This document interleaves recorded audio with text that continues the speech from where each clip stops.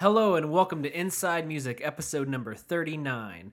I'm your host, James Shotwell, and on this episode, I have heard your cries for Scott Heisel to return, and just like that, Substream Magazine editor-in-chief Scott Heisel has returned to Inside Music. Now, when we last spoke to Scott, he had just left his long-term job at Alternative Press Magazine, and he had a lot of great memories to share from that experience. But in the last 6 months, Scott has really settled into his position as editor-in-chief at Substream. He's running the print magazine. His first 2 issues with him as EIC are out now. He's working on the third. And in this episode of the podcast, we talk about how he's adjusting to his new job, the changing responsibilities that come along with it, as well as a lot of stuff that just kind of have to do with music in general. We spent about 20 minutes discussing the purpose of reviews in magazines today, which is a conversation that anyone familiar with the show has probably seen us carrying on online for a while now. I think it's a really great conversation for anyone interested in the world of journalism or magazines or just how music is covered today. Scott's a great guest, and I hope to have him on the show a few more times in the future, but I like to space it out because, let's face it, there's a lot of other people we should talk to.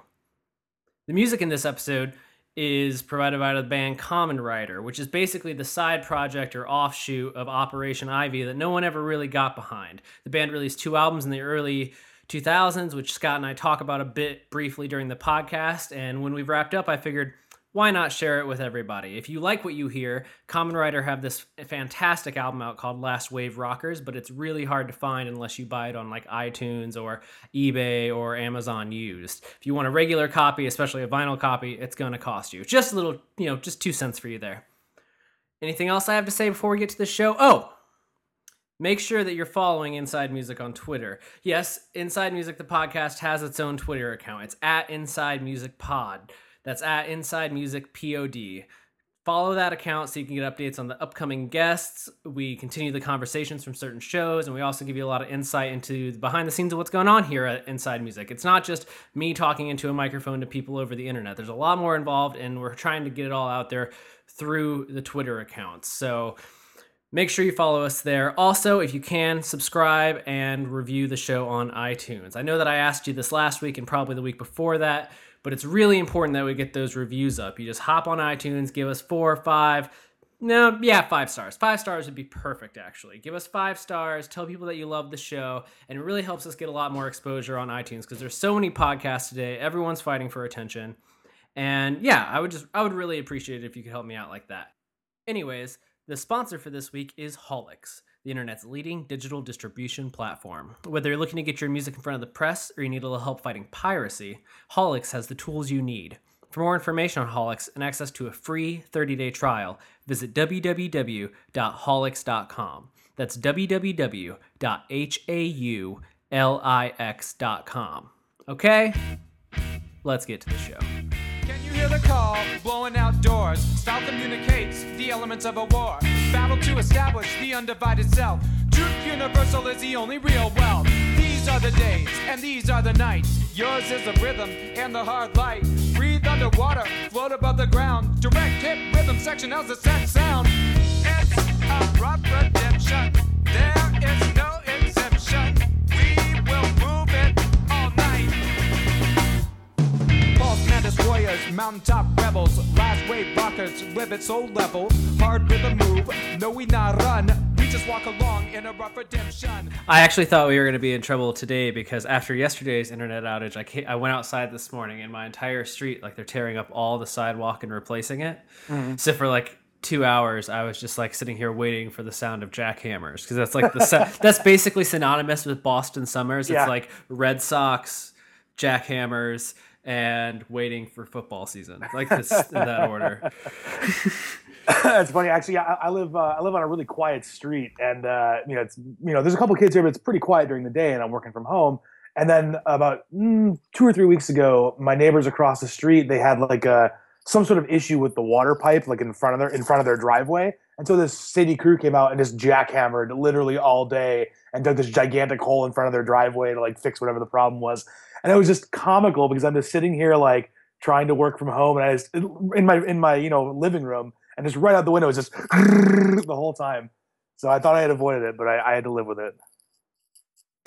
Are you in Cleveland? Yes, I am. Yeah. Uh-huh. Okay, so like what part of Cleveland?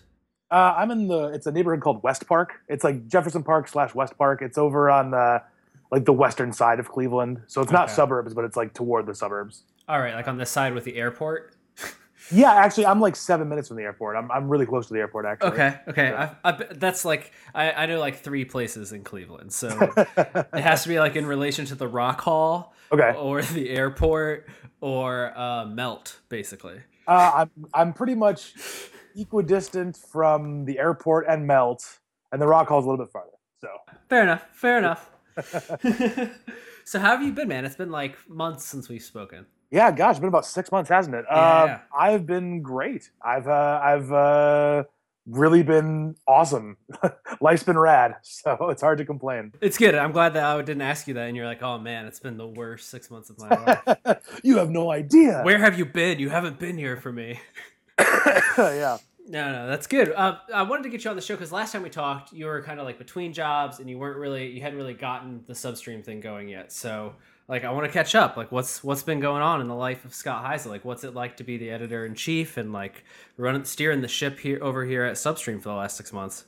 Yeah, man, it's a dream. It really is. Like when I parted ways with AP back in December, Jason McMahon, the guy who owns Substream and has been there for 9 years when it was founded, he reached out to me almost immediately just to be like, "Hey, what are you doing? What's going on?" And he and I started talking, and it was the holidays, so obviously it took a little while to kind of really touch base. But I met with him a couple times, in like this. I talked with him in December. I met with him in January, and he was just looking for someone to kind of take control of the magazine.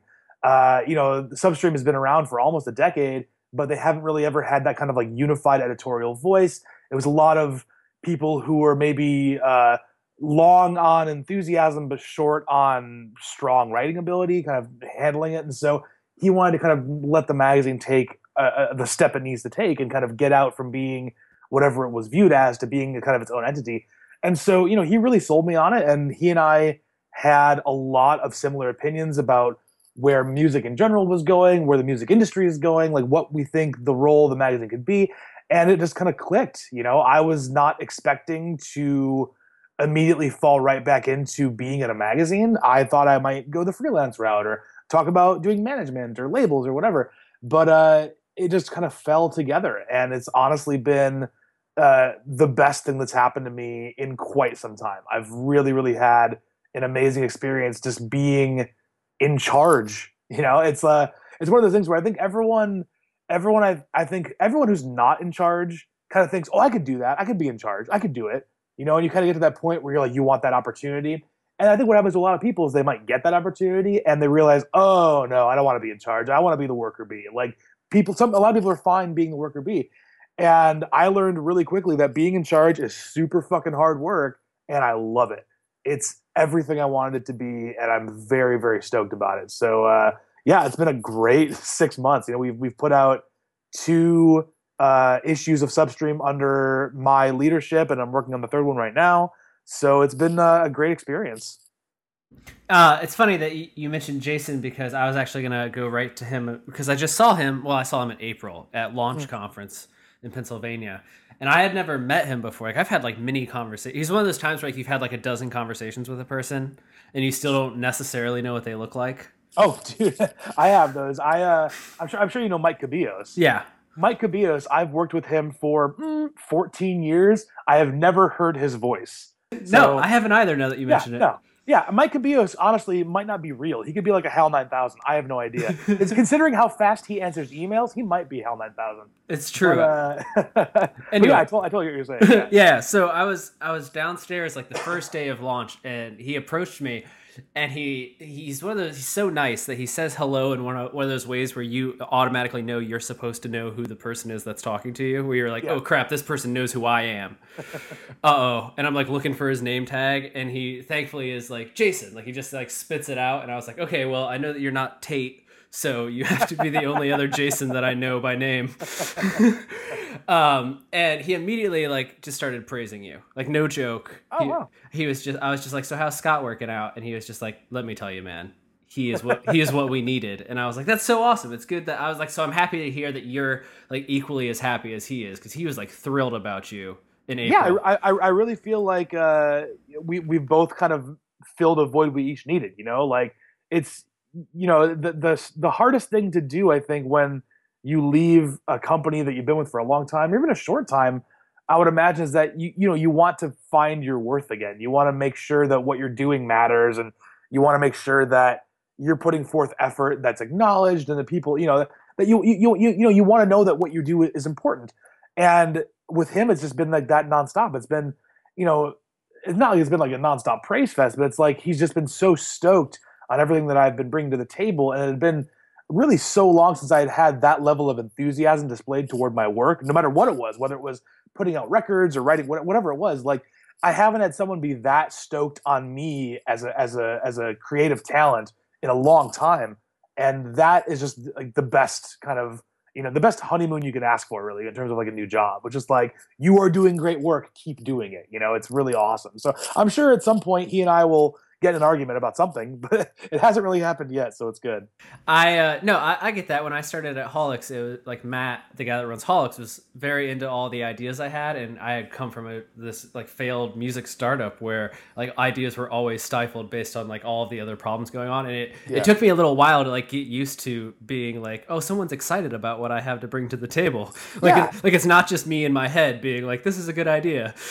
Yeah, and really, I'm sure it's the same way, and it's probably the same thing with whatever the company was that you left too. Like it's just changing, you know what I mean? So whenever, even if you were giving the right ideas at the time, for that company, and they just couldn't see it, the fact that you've left now gives them a new perspective, and then lets somebody else to come in, and like the wheels keep turning everywhere. So it's one of those things where I'm sure, I don't know for a fact, but I'm sure that I would assume that AP is finding their new groove with me not being there. So it's like they brought in someone new and they're doing their thing. And so it's like, it's one of those situations where it's like everyone kind of redefines what it is their goals are and their motivations are. So it's good for everyone, really. When you find that job that clicks for you, it means that the place you came from probably found it too. I hope. You hope. Yeah, I hope. So you kind of touched on this a second ago. So when things were kind of wrapping up with AP, did you even like have the notion that you necessarily wanted to write right away? Like you wanted to keep writing, or did you feel a little burnout at that time? Or like, were you expecting to jump? Like you kind of touched on this, but you said you weren't sure you were going to keep writing right away. Yeah. I mean, that's what I do. It's like been your writing thing for God, 17, 18 years at this point, since before I was still in high school. But, also like just like I was certainly burned out just in general on a production cycle. The challenge of being at AP, or I'm sure with any magazine that publishes monthly, is there's always a deadline. I imagine, I've never worked in a newspaper, but I imagine newspaper writers have it even worse, because every day you're going to press, and whether you're happy with it or not, you got to get something out there. And it's probably kind of similar to that old quote that Lorne Michaels gives, where it's like, Saturday Night Live doesn't go on the air because it's ready. It goes on the air because it's Saturday night, and you got to go on the air. And so that's kind of what it was sometimes at AP, where you're working on an issue and you might not be stoked with the content that you've created, or you're not happy with how you wrote it or how it was presented, or something might happen last minute that changes things, but you got to meet your production deadline. You got to get that issue out there. And so it definitely can be a grind sometimes, just as any production job is, because no matter what, you got to get it out. There's deadlines to meet. So what's been really great with Substream is that it's a bi-monthly publication. So we publish once every 2 months, which immediately lowers the stress pretty significantly on my end, because I'm kind of the only person handling editorial. It gives me a lot more time. So I didn't know what I was going to do at first. I figured at some point I would be writing, just because it's what I've always done. I haven't played in a band in 15 years, so it would take a little bit of work to get a band off the ground. But yeah, just one of those things where like when the opportunity is presented to yourself and you're like, oh shit, I can still do this. I still have this skill set. And you kind of get that confidence back. So it's worked out, I didn't know, though. I certainly didn't know the day after I left AP if I was going to be writing again. It's one of those things where you're kind of like, well, let's see, where the next couple weeks take you. I think it's fair to say that I think that's true for almost every writer. Like if a gig ends in one place, you're not necessarily like, oh, I'm totally going to find another gig tomorrow. Yeah, because that's not how it works. Not at all. Like you're just like, well, it might be over now. Like this might be where the dream ends, and I have to be okay with that. Yeah, I better start applying for asphalt shoveling jobs or whatever. Good to know I don't have any usable skills in the real world. Yeah, exactly. The speech comm degree is fine. This will get me all sorts of stuff. Yeah, I can still put Excel on a resume, even though I'm not sure how to use it. That makes two of us. Yeah. I confessed that to somebody the other day when we were actually getting off to the label thing for a second. I was working on like my label accounting stuff, and I was like, I honestly have put Excel on every job resume ever, and I'm so thrilled no one ever asked me to do it because I was always just a writer, and I was like, I can mark it, so why do the numbers? Yeah, my wife makes fun of me brutally because her job is very spreadsheet heavy and it's a lot of number crunching and stuff like that. And when people ask me what she does, I'm like, I don't know, spreadsheets. Like her job is a very kind of this complex job. But I simplify it to spreadsheets because I do not know how to do spreadsheets in terms of like, equations and whatnot. So she always mocks me whenever I'm going to do my label stuff and trying to figure out stuff. She'll always come in and like do the old what's that old bit from SNL where Jimmy Fallon's like, move, I'll do it, and starts typing away. So yeah, I've been there. I have a Bachelor of Arts, not a Bachelor of Science. I don't need to know this stuff. Yeah, I never said I was good at math. I took 0 math classes in college, 0, and I still graduated. That's impressive. Yeah, I know, pretty good.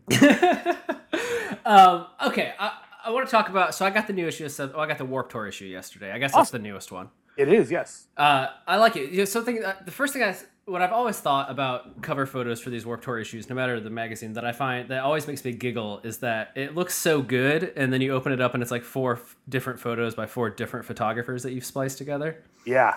So is like, would you say this is one of the more difficult issues you put together every year? Like, is this like the more time intensive one because of like the scope?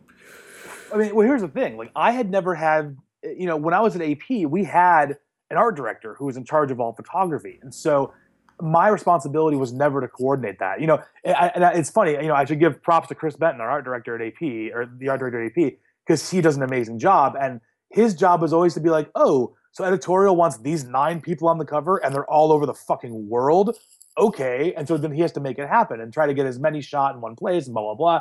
And so it's amazing that he would never kill the editorial staff for the Warped issue because we would always pick people that happen to be on vacation in Bali or whatever. It's like, well, we got to get a photo. So it's always a challenge that way. But so for Substrum, this is my first time being in charge of the photography elements as well. So, doing the previous issue, that was easy peasy, not a problem at all. Doing Warped Tour was kind of a pain in the ass. You have to kind of figure out where people are and figure out who's available when and get them together. And we had 1 shot in Australia. We had 1 shot in Toronto.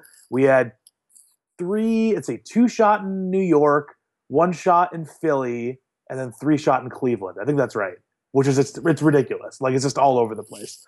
Yeah. So, and we used 4 different photographers total, 2 of whom shot 3 each. So like they have like a rough continuity, but it's tough, man. And I have to give props mainly to Mitchell Wojcik, who shot 3 of them, and also Andy Wells, who shot 3 of them. And then Andy Wells did a lot of the composition too, putting everything together. So big props to them because that stuff I do not know how to do. I wish I did. I can get like rudimentary stuff on Photoshop, but like to make things look nice, I do not know how to do that. So God bless good photographers who know how to do that kind of stuff. But yeah, it was it was a struggle, but it was also exciting to like have that challenge and be like, oh, well, we want to do Joel from Being as an Ocean. Well, he's in Japan and Australia for 2 months. We're like, oh fuck. So just figure it out, and that's been really what's been exciting about it is like you get these situational challenges. You're like, well, how do I solve this problem? And so you just figure out a way to do it. And it doesn't matter if that's how somebody else wouldn't have done it because that's how you did it. And so it worked out. Yeah, no, it turned out really great, and I love it. The continuity is what really blew me away because I remember that AP has done some that have like a theme to them, like they're all astronauts one year. I remember that cover, and that was like, so I can only imagine that that's even more of a pain to orchestrate. Like they need to all look alike too. Yeah, you have to rent clothing or whatever, that kind of stuff. Yeah, move it around. Yeah, and that's the thing is that had we had more time and a bigger budget, like the original concept for that was, you kind of get it from the tags a little bit from the content is that I wanted to do a play off The Usual Suspects, the movie, and I wanted to have more of like a police lineup kind of look, and we just ran out of time. I would have loved to be able to do more stuff like that, like having actual kind of a more mugshot kind of look, and with like placards and stuff. And we tried to do it, and we got like halfway there, and the clock ran out, unfortunately. So how did you choose who makes the Substream Warped issue? Because I imagine that for starters, you want to not have everyone that any other magazine is covering, right? You want to try to like corner your own set of artists to highlight. Yeah, absolutely. For me going into that, it was when I reached out. I put together my kind of wish list, and when I would reach out to the people who work with those bands, I would say, we want to do this, we want to have them on our composite cover, but we need to make sure that if we're doing that, they're only on our cover. We don't want them to be on four other Warped Tour covers this summer because we want it to mean something that they're on Substream's cover, that we're getting behind that artist. So, there were people that we approached because of that couldn't agree to those terms, which is a bummer because there were some artists that I really, really love that we didn't get to work with for whatever reason. That's how the music industry is sometimes. But I'm super, super thrilled with who we do have. And the funny thing is that like the bigger bands on our cover, not a problem at all. Done, locked in. It was kind of like the ones that were kind of like the smaller or up and coming bands that were like, oh, this would be really cool. And they'd be like, well, we're not sure if we can do that. I'm like, all right, then I'm moving on. Like, I can't hem and haw and wait for you to decide what the value of my publication is because I know what the value is. And so, it's one of those things where it's like, I'd rather just work with people who want to work with me. And so we were able to put together a really cool cover that I think is very diverse stylistically. We have everyone from August Burns Red to Pup, which is a pretty wide spectrum, And the thing is, I think all 8 of those bands represented on the cover are great bands. And I think they're all must-see bands on Warped Tour. And I don't think any of those bands are playing into trends. I don't think any of those bands are gimmicky. I think those are all real bands that people can actually relate to, which is really what I think the focus of Substream is now. It's like, let's cover what's real and not focus on style over substance. And so that's really what I want to do with Substream, make that the mission statement.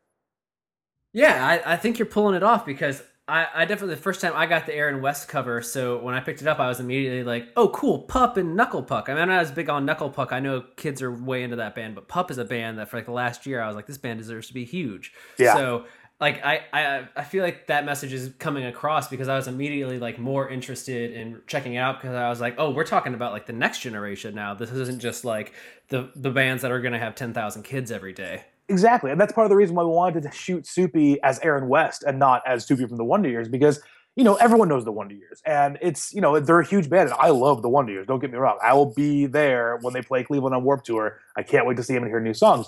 But Soupy has this whole other thing he does, which is totally different from the Wonder Years and has, a whole story to it and has characters. And if you even notice, he's wearing a Buffalo Bills jersey on the cover photo, which plays into the whole Aaron West character. If you listen to the lyrics on the record, there's a lot of references to the Buffalo Bills. And so it was a conscious choice for us to be like, this is new, this is different. And even though you might know his face, like this is something that's you should check out and it's special. That was kind of the whole idea behind that. Yeah, I was actually going to mention that you took he's arguably like the most recognizable of the bunch next to Shane probably, and you put him in the back of the photo. I like that. Yeah, it's because he's Aaron West. It's not we want it to be like a representation of his new side of himself that people should explore. So and I was really that was one of those things too when we were talking about putting together the covers and having the composition and these are debates that you never really think you'll ever have until you're like, oh, well, shoot, we do have these people, and who do we put where, and who should be on which cover, and should we mix everything up, or should we have all the older people on one cover, the younger people on one, like who should be where? And there are so many scenarios and so many potential cover mock-ups that we went through, and I'm really happy with what we did because, we have a lighter one and a heavier one genre-wise, but we also, for the large part, it's newer and older. The other cover is largely skewed to bands that have been around a long time, like Census Fail and Silverstein and August Burns Red. And then you have kind of Being as an Ocean as the kind of newer representation there. But even they've been around for, 5 years. But then the other cover is a lot newer artists. It's all bands that have one record out. It's a lot kind of more exciting stuff that's happening right now. And that's what's cool about it, And I also love the fact that we could put a woman front and center. I think Mariel from Candy Hearts is a really strong female role model and it can make a lot of impact with girls at Warped Tour. So I was all about placing her, front and center, giving her that spot to really show people that, hey, like women can do this too. This is not cute dude monthly. Women are very much a part of this. Yeah, I haven't yet to see Candy Hearts. That's like my cross to bear. Really? Yeah, I've yet to see them, but I love them. I think the song Michigan is one of the best songs I heard all last year. Yeah. The song's great. So I'm excited to see them on Warped Tour. But I know like nothing about that band beyond just having listened to their music. But I definitely, I think she's a good person to stand out because I feel like especially like last year Warped Tour, like they always have a good few female performers, but it tends to be the pop leaning ones that get a little bit more notoriety for whatever reason. So I think having Candy Hearts on there, you're like, no, there's girl punk artists too. Yeah, yeah, and I mean, they're doing the tour in a van. You know what I mean? Like they're not a tour bus band. They are slogging it out in a van. I've been following their exploits on Snapchat because they have a Snapchat. I think it's Candy X Hearts is their Snapchat. But yeah, they're crammed into a fucking 15 passenger van, and that's as someone who's done Warped Tour before in a bus. Warped Tour is hard as shit. As someone who has seen many friends do it in a van, it's brutal in a van. So they're not, there's no major label money being thrown behind this band. There's no whatever. Like they're a punk band. They might play poppy songs, but they're a punk band in ethos. And it's cool to have that out there and represent that, and not have it be all about Breakdown City or whatever. I would absolutely hate to have to do Warped Tour in a van. Like having done it on a bus, I would never. I don't think I could ever do it in a van. I mean, I have to imagine it's the most brutal thing you've ever done. I mean, it's just because not only is it like 2 months and you're driving everywhere, and some of the drives are just absolutely insane. Like when you're doing the West Coast stuff, those drives are ridiculous. Yeah. But then you have like it's 120 degrees every day. And just like, and oh God, never. Awful. I would never do Warped Tour in a van, ever. A bus was hard enough. Yeah, So, I remember when when our air conditioning went out in Atlanta, it was like 107, and I wanted to die on our bus. I can't imagine being like in a van. oh, God, that sounds terrible. Or like getting off stage and not having like somewhere to go that has air conditioning running 24/7. Like that's the reality of like 2 weeks. Yeah, solid. basically. Yeah, you sweat. You wake up and you sweat, and you go to bed and you sweat, and you sweat when you eat, and you sweat when you drink. It's everything sweating.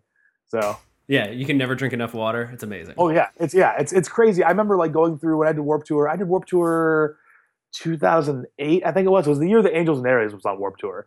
So it was Angels and Airwaves and like Reliant K and Gym Class Heroes. I think that was 2008. And I just remember like I consumed so much water, and still like it was never enough. You never even go to the bathroom because you're just drinking so much water, but you sweat it right back out. Yeah, that's the thing. You never go to the bathroom. That's the weirdest part. It's wild. It's absolutely wild. So, I'm glad that we both have that like we've been on a bus but never do it in a van thing. Because I remember even like a weekend of being on the bus, I was like, I can't even imagine being in the van. I would just no. yeah, and then I did Taste of Chaos before too on a bus, and like that was miserable for all the opposite reasons because it's just cold.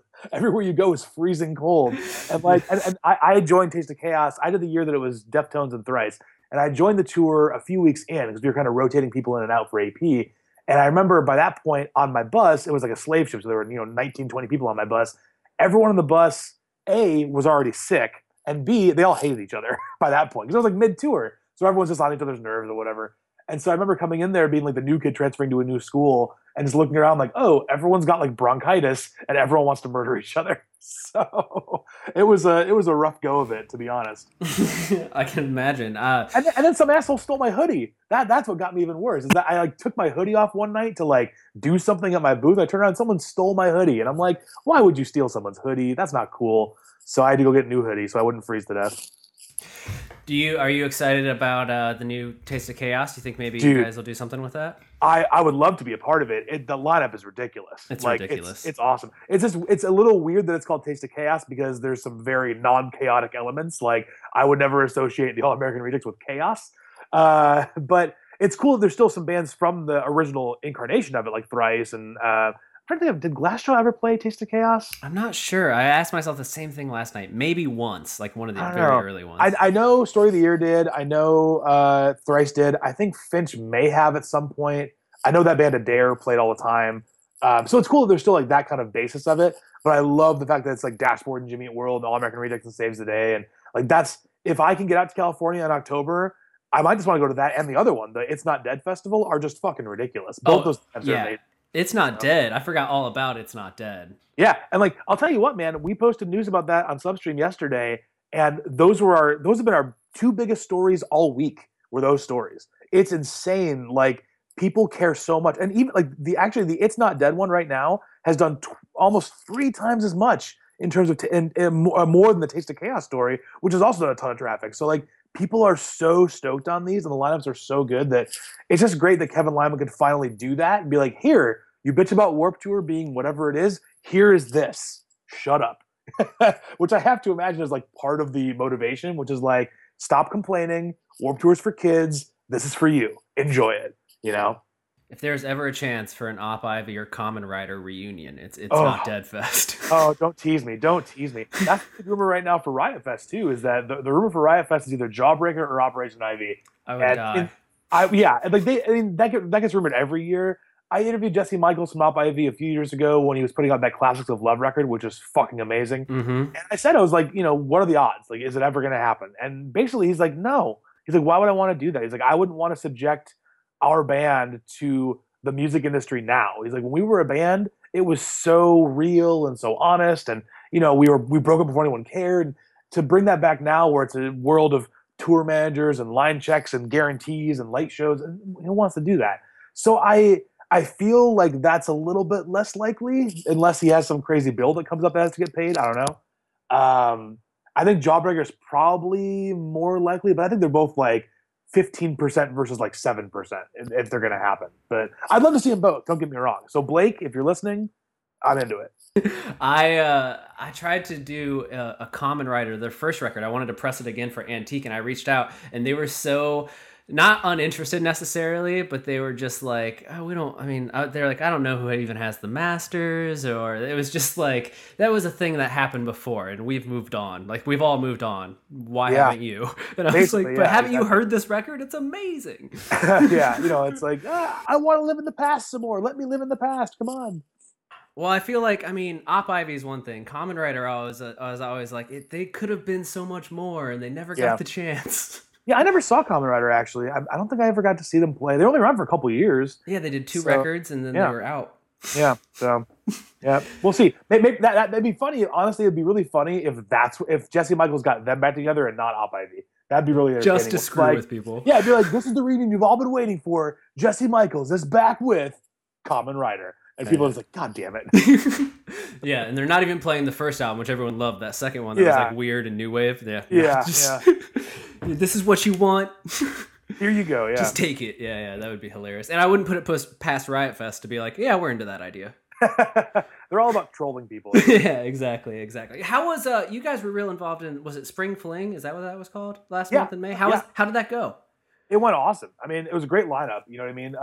The only bummer was that Crime and Stereo had to cancel like the day of because their drummer couldn't make it or something. I don't know what the deal was, but everyone else, played and was great. And it was, Story So Far and Movie Life and Pentimento and Gates and 4 Year Strong, Me Without You. It was great, man. It was probably, I would say, around 2,000 kids were there, if I had to guess. The building that it was in is like a multi-stage building, like a multi-venue building. And so there was like a huge theater, which holds, I think, roughly 2,200 or something like that. And then there's like a smaller side room that holds like 500. And then there was like a little hallway stage they kind of erected. So there were a lot of people there. It was very busy. We loved being there in terms of like presence, like people, got to meet a lot of people and introduce Substream to a lot of people who hadn't heard of it before. So we were really stoked about that.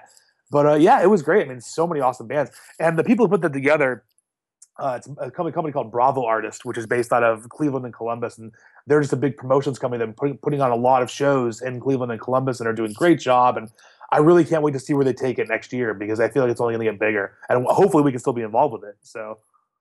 Yeah, that was like your first big involvement since you've got with Substream, wasn't it? Like your first it was. Big thing.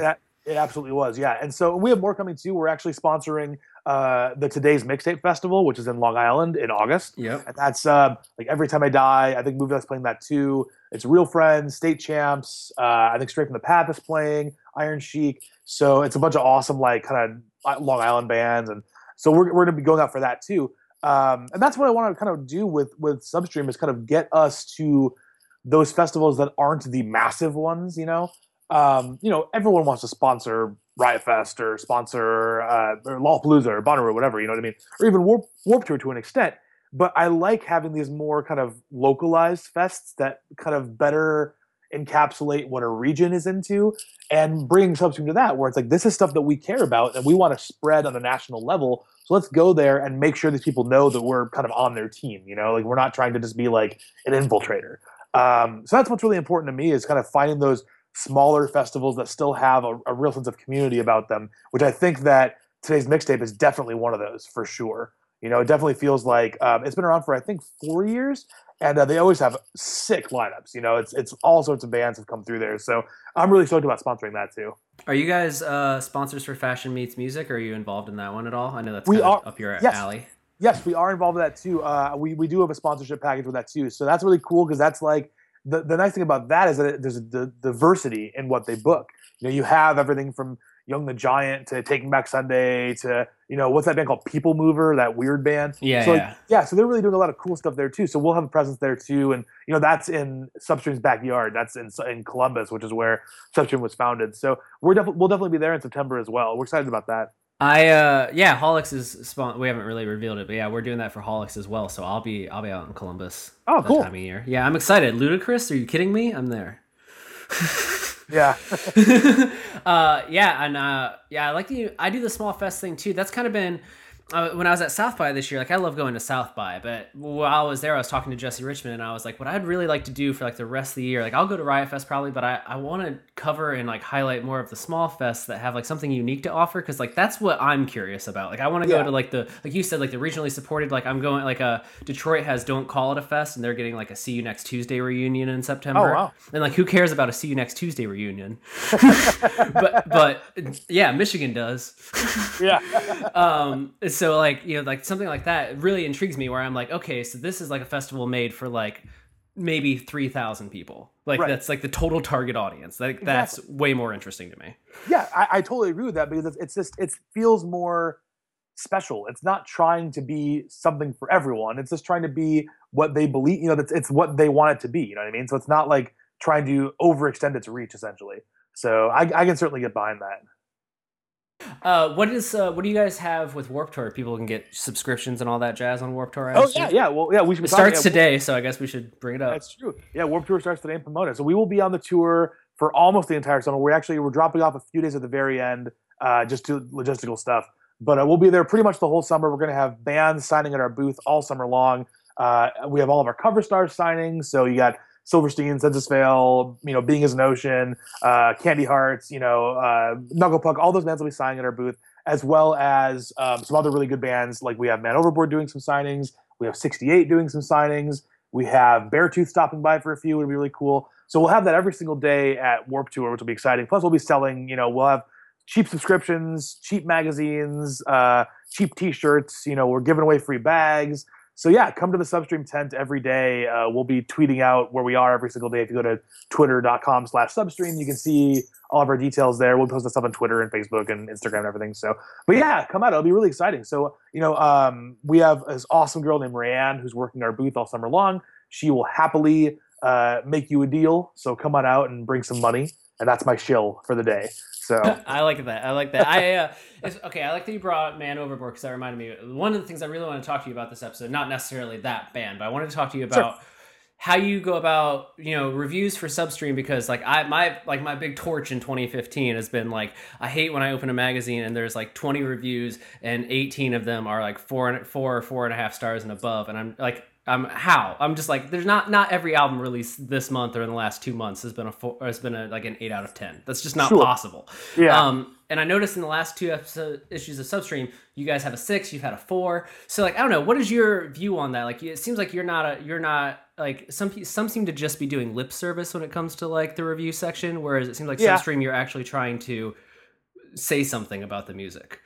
Yeah, it's you know, it's a challenge in general, just because reviews in today's world are almost, for music, are almost pointless, which sucks to say because I am a reviews guy and I think you're a reviews guy too. But to most people, I think people don't read reviews to discover new music. They read reviews to see if their belief is agreed with or disagreed with, and so they can get mad about something. You know, they heard the new whatever record and they love it, so they're going to go read a review of it on Pitchfork to see if Pitchfork likes it, and if they don't, they'll get mad about it, you know? I think rarely, at least in my circle and my sphere of influence, I feel like a lot of reviews don't necessarily turn people on to music, which is it sucks, because that's the point, is to be like, this is really good, check it out, or this is really bad, don't check it out, you know? But we live in a world now where all music is instantaneously available to your phone. Like, you can hear it yourself. So if you want to hear the new Cancer Bats record, you can just go stream it and done. And it doesn't matter what we say about it, whether we like it or not, because you've already made up your mind. You've already listened to it. That said, I think it's important to have a critical discussion about music. And I feel that even though, the market that AP appealed to and the market that Substream appeals to, which is still widely younger people, like high school and college age people, even though they might not be as well versed in music history as people in their 20s and 30s or and older, or might not have as much eloquence to just in terms of what they're writing, it's still important to have that outlet and to express why you like what you like or why you don't like what you don't like, because it makes you a better critical thinker. So I've always tried to push that level of it, regarding the whole thing about music being good or bad, and reviews having high scores or low scores. It's I've been on both sides of that fence, because there were certainly months at AP when I was the music editor, which I was for 8 out of my 10-year run there.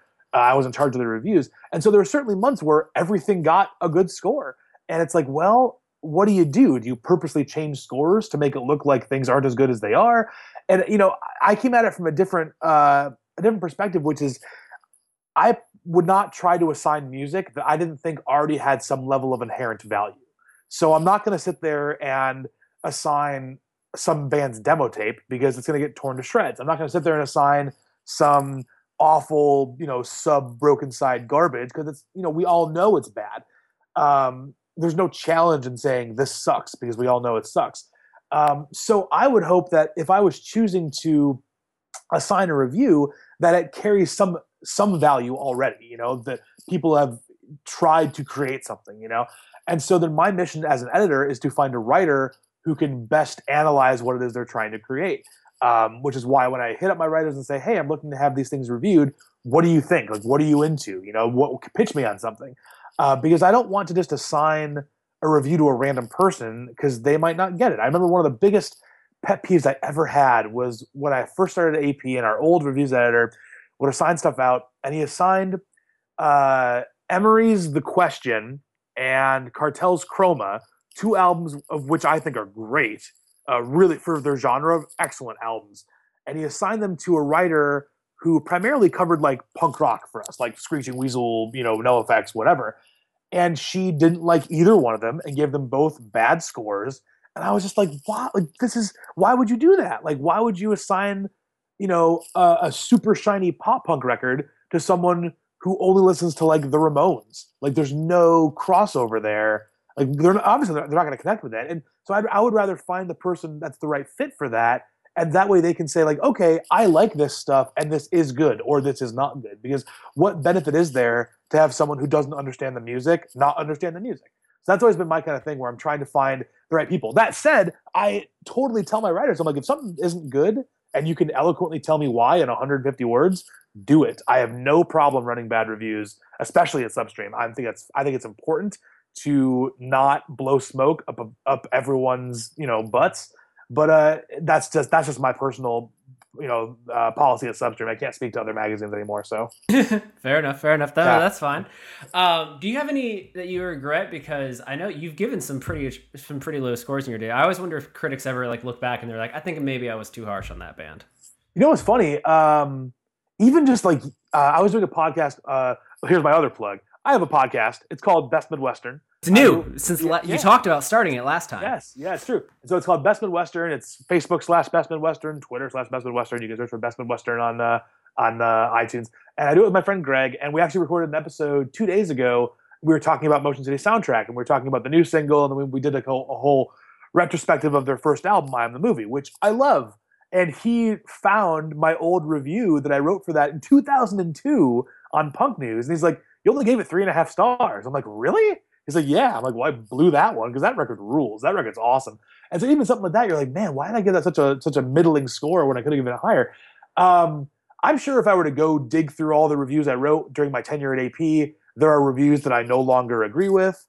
Whether I would either give them a higher score or a lower score would depend on the record, and that just happens because your tastes grow and change over time. But certainly there are things that I probably graded too generously. Based on who knows what, based on whatever was in my brain that day, based on their bass player being really nice to me or whatever. That's the kind of stuff that kind of works its way into your subconscious without even realizing it. Like I remember when I was still writing for Punk News years ago, I reviewed the second Midtown album, Living Well is the Best Revenge. And I gave it like a 4-star review, which I do not stand by. That record's not a 4-star record, in my opinion. It starts off really, really good, and then it falls off really, really hard, and then it picks up around like track 9. But and I regret that. It's just like because I wrote this review and I was like, they're so nice, they're such good people, and I'm like, that's bullshit. Like that doesn't matter at all. Like you're not reviewing the artist, you're reviewing the art. And so those things you learn over the years, trying to focus more on the actual quality of what's being created versus how nice the person is who created it. It happens.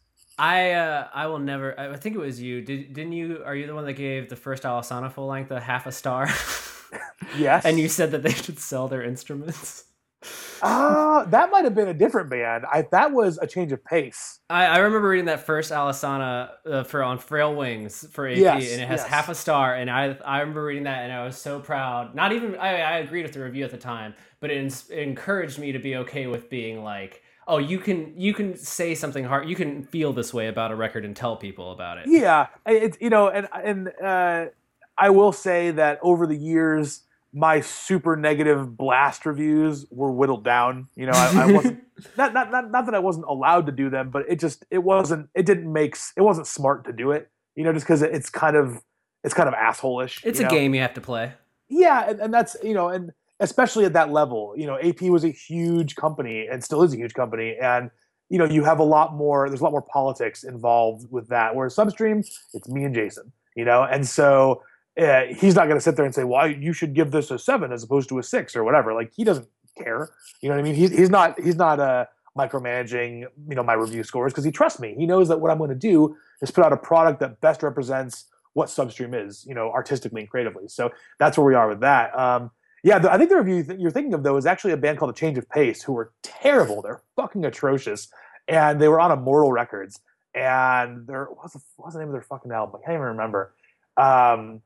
The cover art had like a kid sitting in the corner with a dunce cap on, and they were just a shitty screamo band. They were just a super shitty pop screamo band. Their very first song on the album was a complete direct ripoff of "Cross Out the Eyes" by Thursday, like that riff, like that was a complete rip. And so I ripped them apart in the review. I'm like, this is garbage. I was like, I wrote like a letter to the band. I was like, you're young, you're just out of high school. Probably haven't gone to college yet, so take my advice, stop being a band. Break up. Sell your instruments, go to college, get a good job, retire when you're 65, golf on the weekends, move to Florida, but for all this holy and decent, do not be in this band anymore. And that was the review, and it ran pretty much unadulterated, and it got a lot of feedback. I was harassed by the band members for a long time via Instant Messenger on AOL. They were not super happy with my words, so that was fun. Had a nice run-in with them at Warped Tour one year. But whatever, that's what, when you're 22 and you're full of piss and vinegar, that's what you do. I respected it. I thought it was hilarious because but I think you're right. There's also a part of you that I think I still hear music that I feel super harshly about, but my desire to necessarily like put the pen to paper and like explain why it's so awful is not as like, it doesn't have the same ferocity that I used to have about it, where I'd be like, I have to tell the world about the wrongdoing. Well, yeah, and the thing, it's different now too, because 10, 15 years ago, a bad review could lead you to avoid something because you wouldn't go spend $15 on it at a store. That was the point of a review in the punk sense, and like in the punk zine sense, whether it was Maximum Rock and Roll or Punk Planet or Hitlist or whatever. Everyone had these capsule reviews, and it was basically being like, this is good, mail order it, or this is not good, don't mail order it, because that's how you got your records back then.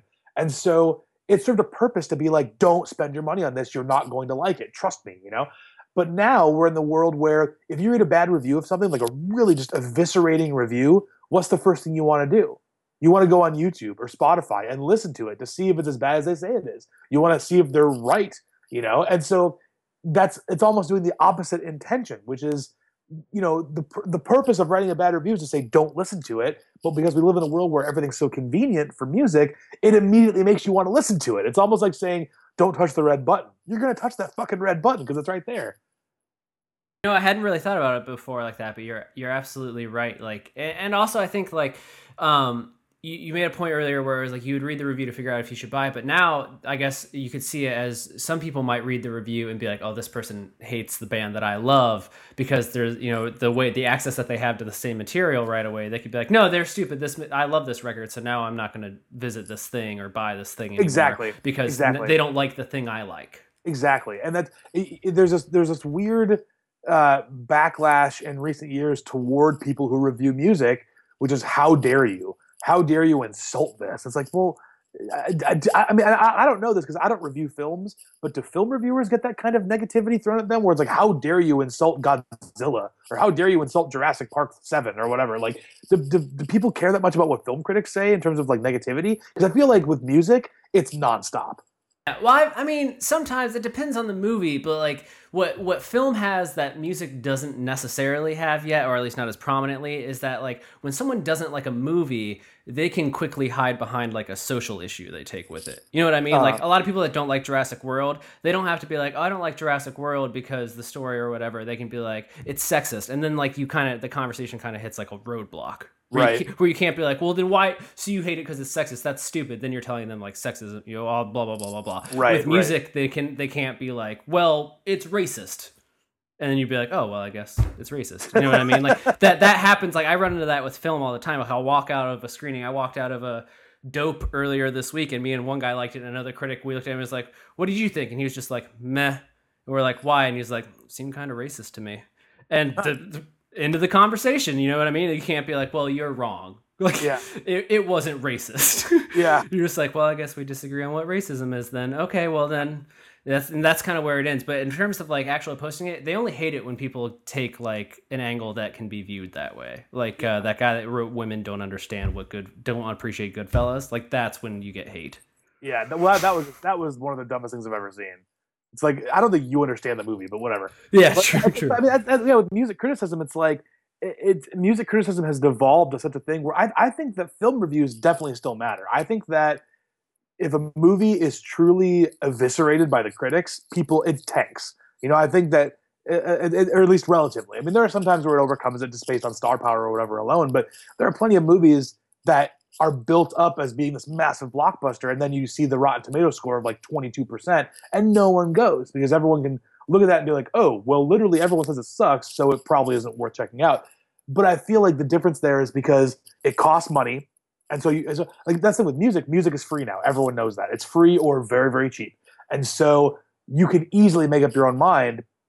And not to mention, there's so many different elements. Like no one looks at a record like as a movie. Like a movie is one story with video and sound and whatever. It's told for a purpose and it's not real and it's meant to entertain.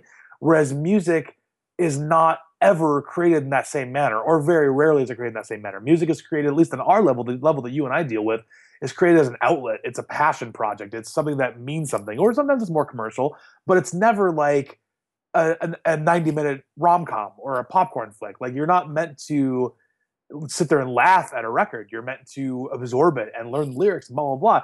And so it's such an interesting way that, because I feel like music has always been designed to connect with you on such a deeper personal level, and because it's free now, that no one cares what critics think because who cares? Like it doesn't cost you anything to prove them wrong. Whereas with a movie, if I read a review, like Sam Cohen, your friend Sam, wrote a review for us for Jurassic World where he gave it 1.5 stars. And I'm like, damn, I want to see this movie.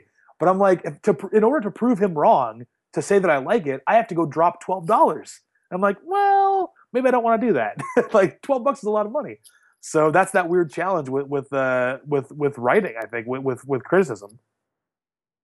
No, you're absolutely right. And something that I think, another thing that film has that music no longer necessarily has because of things like Bandcamp, and it's a give and take on good or bad, is that like a good review can literally like make or break a film's potential to make money still. Like if like a festival hit, like a film like The Overnight with Adam Scott that comes out next week or whatever on VOD in theaters, like that only succeeds if it has the positive word of mouth. Word of mouth still matters to an extent in film. We saw, like you mentioned, a blockbuster that comes out, like Tomorrowland is a movie that everyone thought it was going to be huge, and then all the critics were like, I don't really know, and then no one went to see it, and Disney lost $150 million.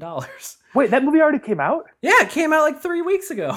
Had no idea. I wanted to see it. See, there you go. It looked so good. And everyone was like, and it went right past you. Son of a bitch. See, but I mean, like Disney has already reported at least 140 million in losses, which is like crazy. But that's nuts. It proves that like there's still that critical pull there. Or like I have indie, like whenever I start coming up to a festival, like there'll be bands that'll be like, come catch our set, but a filmmaker will be like, I'll send you my movie before we even get to the show if you need anything. Like there's still like a fight, like a scrappy fight between up and coming filmmakers to try to get the attention of press, because like a well-placed review, even like I've had reviews that end up on movie posters, and that doesn't happen in albums anymore. Like it's rare to buy a record and they have like a quote on the front of it from somebody. Yeah. You know what I mean? But it still happens in film all the time. Like it still matters so much there, and it's weird. Yeah, absolutely. It makes total sense. You know, it's like even like book reviews. Like book reviews still matter. Like if you get written up in the New York Times, it means something. It means you've gotten somewhere. And that's kind of what I've always thought, going back to music reviews, like that's what I always looked at, and I've had publicists tell me before at AP, was like, even if we get a bad review, we got in there. Because there's so much music coming out nowadays, and the process of sharing music has been so democratized, where everyone has the ability to get their music literally everywhere in the world. I mean, I run a label, I use my stuff through TuneCore, I put a release up there, and it's in fucking Israel and Egypt and Australia, and I mean, and we get music, people buying and streaming our music in foreign countries I have never been to, and it's wild to me. And because of all that, like, you know, there's no ability really to like separate the wheat from the chaff. But when you get something into a print magazine, that's what carries the weight still, which is why I think print still matters, because everything is online, but only a small amount of stuff can actually be in a print magazine because there's, you know, physical limitations. So by making it to a print magazine, it immediately justifies what you've done. Even if they give you a negative review, you were at least notable enough to have ink and paper used to communicate that, you know, whereas there are plenty of things that will never get to that level. Exactly. And that's something, that's why I wanted to ask you to talk about reviews with you, because that's why it always bothers me when I see something that's like every single record gets unanimous praise. I'm like, why are you dedicating so much? Like, why not just dedicate this whole section of the magazine to like blank magazine recommends? Because that's essentially what your review section has become, is like, here are the bands we back in hopes of, you know, the fans of those bands still continuing to buy our product. Yeah. I mean, it's a challenge, and to me, it's like there was a lot of pressure sometimes about reviews, and it's like, it doesn't matter. Like no one buys a magazine to read reviews. You know what I mean? Reviews are there, in my opinion, for people who subscribe, because people who subscribe want to consume new music in every possible form every month or every 2 months, or whenever you publish. Like that's the whole point of what like that's why, in my mind, that's why people subscribe to magazines, because whatever it is they're into it so much that they want to make sure they never miss it, and so they want to get whatever that update is every couple of months.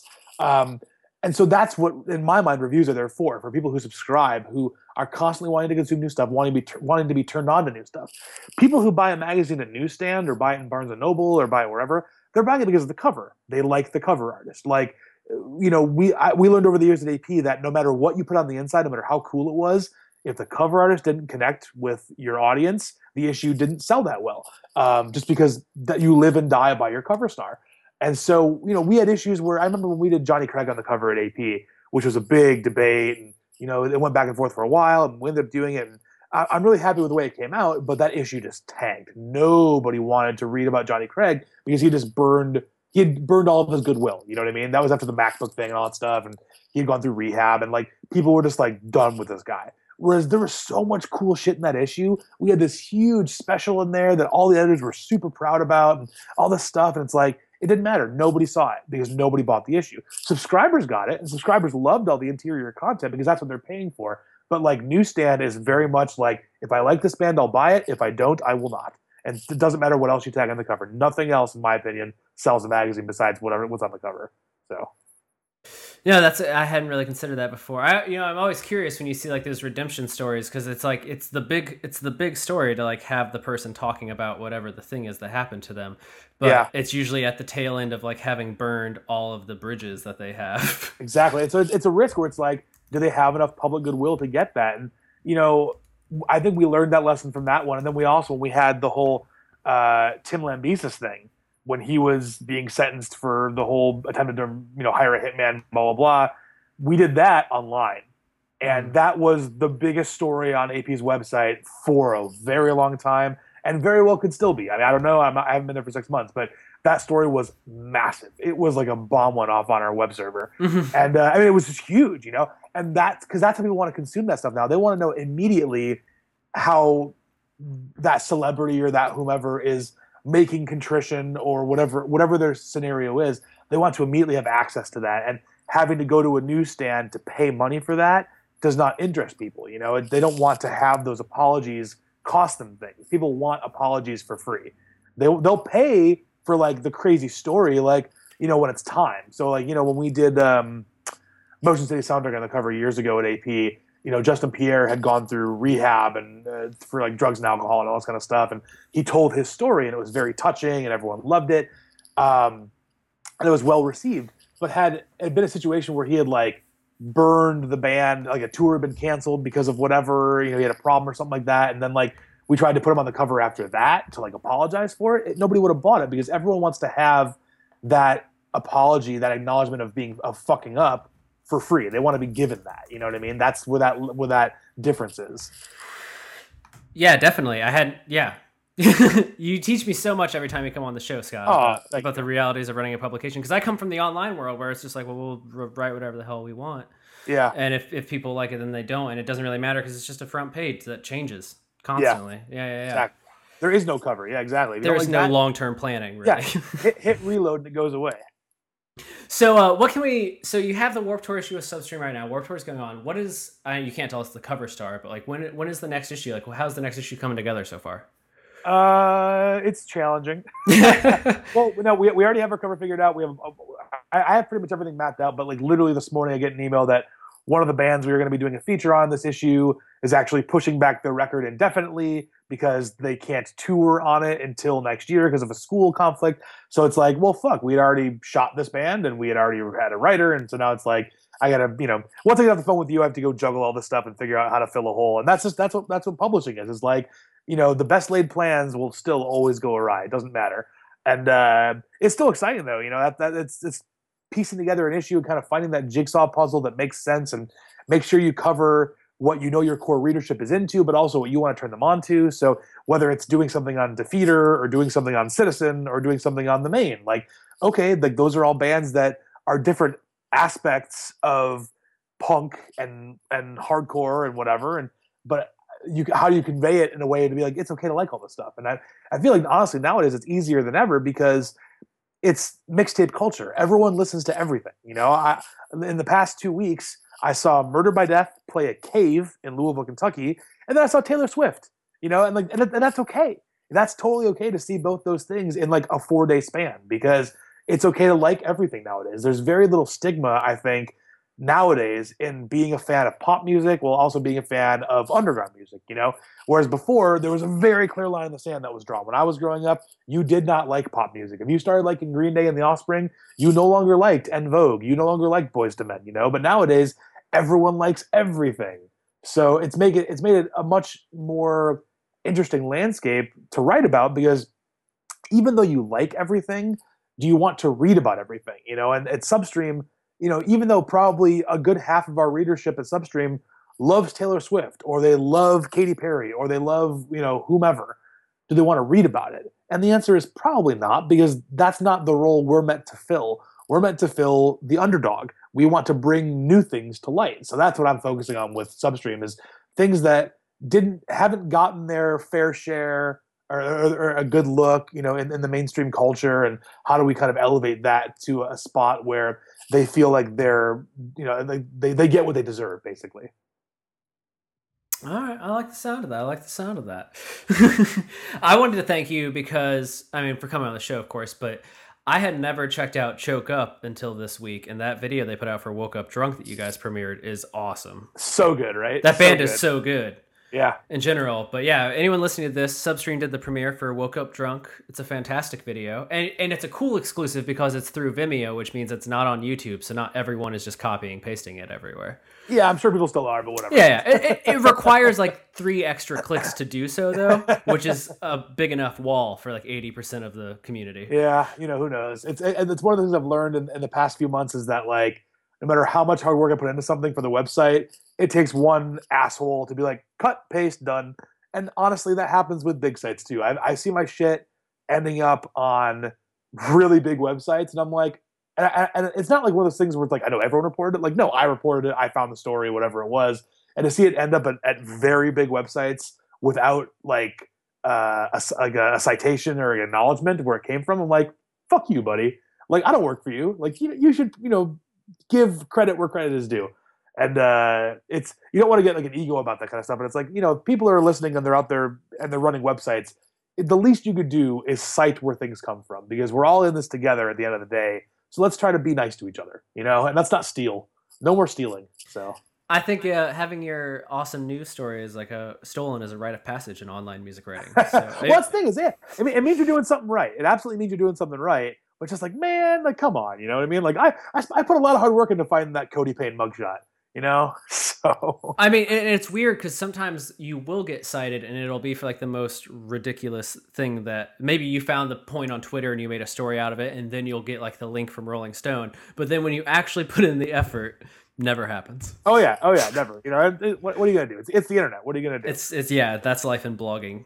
Yeah, I mean, it's still the funniest thing ever is that, like, the biggest story on our website since I've taken over in February, the biggest story we've ran was this random video I found of some dude that turned a Marilyn Manson song into a ska song. Like, he took the vocals from a Marilyn Manson song, but then made a ska track to play underneath it. And I was like, this is pretty funny. This will fill the website for today. Post. And it's our biggest story in the history of the website. And nobody else ever, it was only via Facebook. Nobody else ever like reported it because it wasn't news. It was just like, here's your dumb video for today. Watch this video. And it just caught fire. So it's hilarious that, like, I could put so much effort into like the super hard hitting news story and it gets 500 views. And then I can post Marilyn Manson ska song and it gets 100,000. So what are you going to do? It's true. I almost hate to look at the stats some days because I'm just like, I know whatever's number one is dumb, because I know I know whatever the thing is I wrote and spent a lot of time on has like no traction yet. Yeah. So you're like, it's gonna be something pointless that I spent 30 seconds on. Yep. And to me, that's the same way as like when you ask a band about like, you ask Jimmy Eat World about how they wrote The Middle. They're like, oh, it was the last song we wrote. It took 5 minutes. Or like when New Found Glory wrote My Friends Over You. The big story about that is like, oh yeah, that was like the last day of production. We're like, oh, let's write one more song. And that's what they wrote. It's like the biggest things are usually the ones that take the least amount of effort, which is just hilarious. So, and you cannot have that outlook on life, or else it doesn't work out. I know but that's the thing, is you have to put in all the effort to eventually have that one moment of where you're just exhausted. Like, fuck it, here's this, and then everyone loves that one thing. So you have to expend all your reserves before you get that no effort bump. I think that's probably a good place to cap this, because that's the best advice anyone's going to get, especially for working in the music industry. Yes. So if they took the time to listen for an hour now, they took a whole hour to listen to this bullshit. There's your advice. Stop listening. There's your takeaway from this whole thing. Stop listening now. Go ahead. It was all a waste of time. It's all a waste of time. Yes. So where can people keep up with you? I know that we've already talked about where people can get Substream and stuff, but like if they want to keep up with Scott Heisel, where can they do that? Yeah, I'm very active on Twitter. You can follow me at Scott Heisel, Heisel. I run the Substream social media accounts too on Facebook and Twitter and Tumblr and Instagram. So I'm always posting stuff on those, whether it's videos at a show or photos or whatever kind of stuff. So I'm always on those things. I have a label called Youth Conspiracy Records. We talked about that before. We just put out a new split 7-inch rather, between a band called Meridian, who are from Cleveland, and a band called Pinch Hitter, who are from Australia. That was pretty fucking cool to have a transatlantic or trans-Pacific, I guess, trans-Pacific split 7-inch. So you can go to youthconspiracyrecords.com to see what we put out there. Have a podcast called Best Midwestern, which publishes every other Friday. You can go to Facebook/Best Midwestern, Twitter/Best Midwestern, or email us at bestmidwestern@gmail.com to talk to us that way. I think that's everything. I don't know. Do I need to plug anything else? It's probably everything. Real quick, is it true? We're about to do our first split for Antique. Is it true that they're basically zero profit endeavors? Oh, I mean, just 7 inches in general. There's zero profit endeavors. It's true. You'd be better off piling up $1,000 and lighting it on fire. But it's great. You know what I mean? It's one of those things where like the songs were so good, I couldn't not do it. I mean, like literally, like if you want to get like the nuts and bolts of it, like my cost per record is like $475. Like just cost, and that's not wholesale. That's literally like what it cost me to fucking produce the goddamn record. So it's like, what do you sell it for? Like $6? So then you're making $1.25, but then you had to buy a mailer and packing tape and a label and drive to the post. Like you lose money on every single record, but it's worth it because that's what it's all about, man. It's like, you know, I don't put out records to make money. It's a happy byproduct sometimes. I put out records because I like the songs. So and that's you know that's life. You know, if I was in life to make money, I wouldn't be in the music industry. So I'd be a banker. I'd be an insurance salesman, you know? Yeah, we've had a couple of things fail and some things that didn't sell as well. And I was talking to somebody about it the other day, and we were talking about like co-owning their label and everything. And they're like, so you guys just split everything? And I was like, we don't split anything. We make records, and then we both have a name attached to some debt.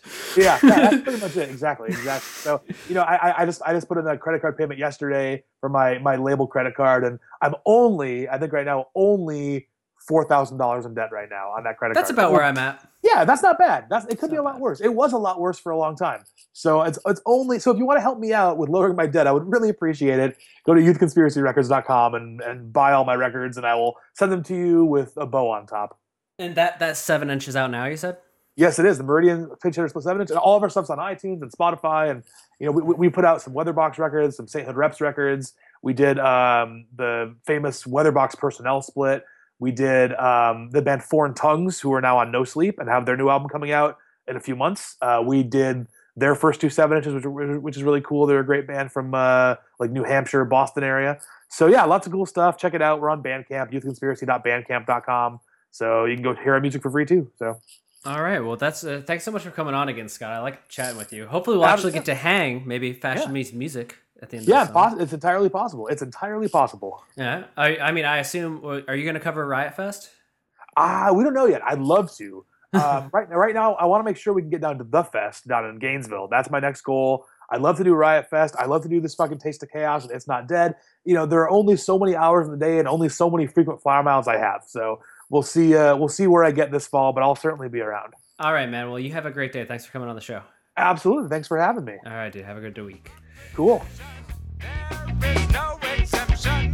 We will move it all night.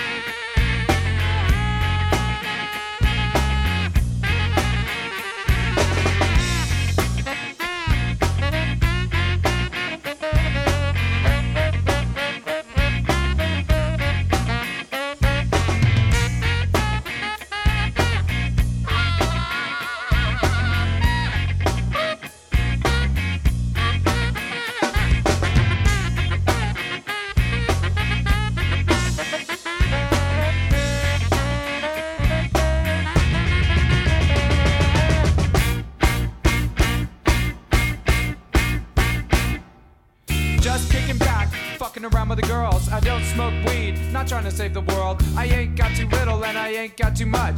Transmission rise and fall, life come rough. People come together, demonstrate the sound. This is unity music, so lay your burden down. Test your ambition, but don't try to test my skill, cause I'm thinking about all the people I've had on the suckers I've verbally killed. It's a rough redemption.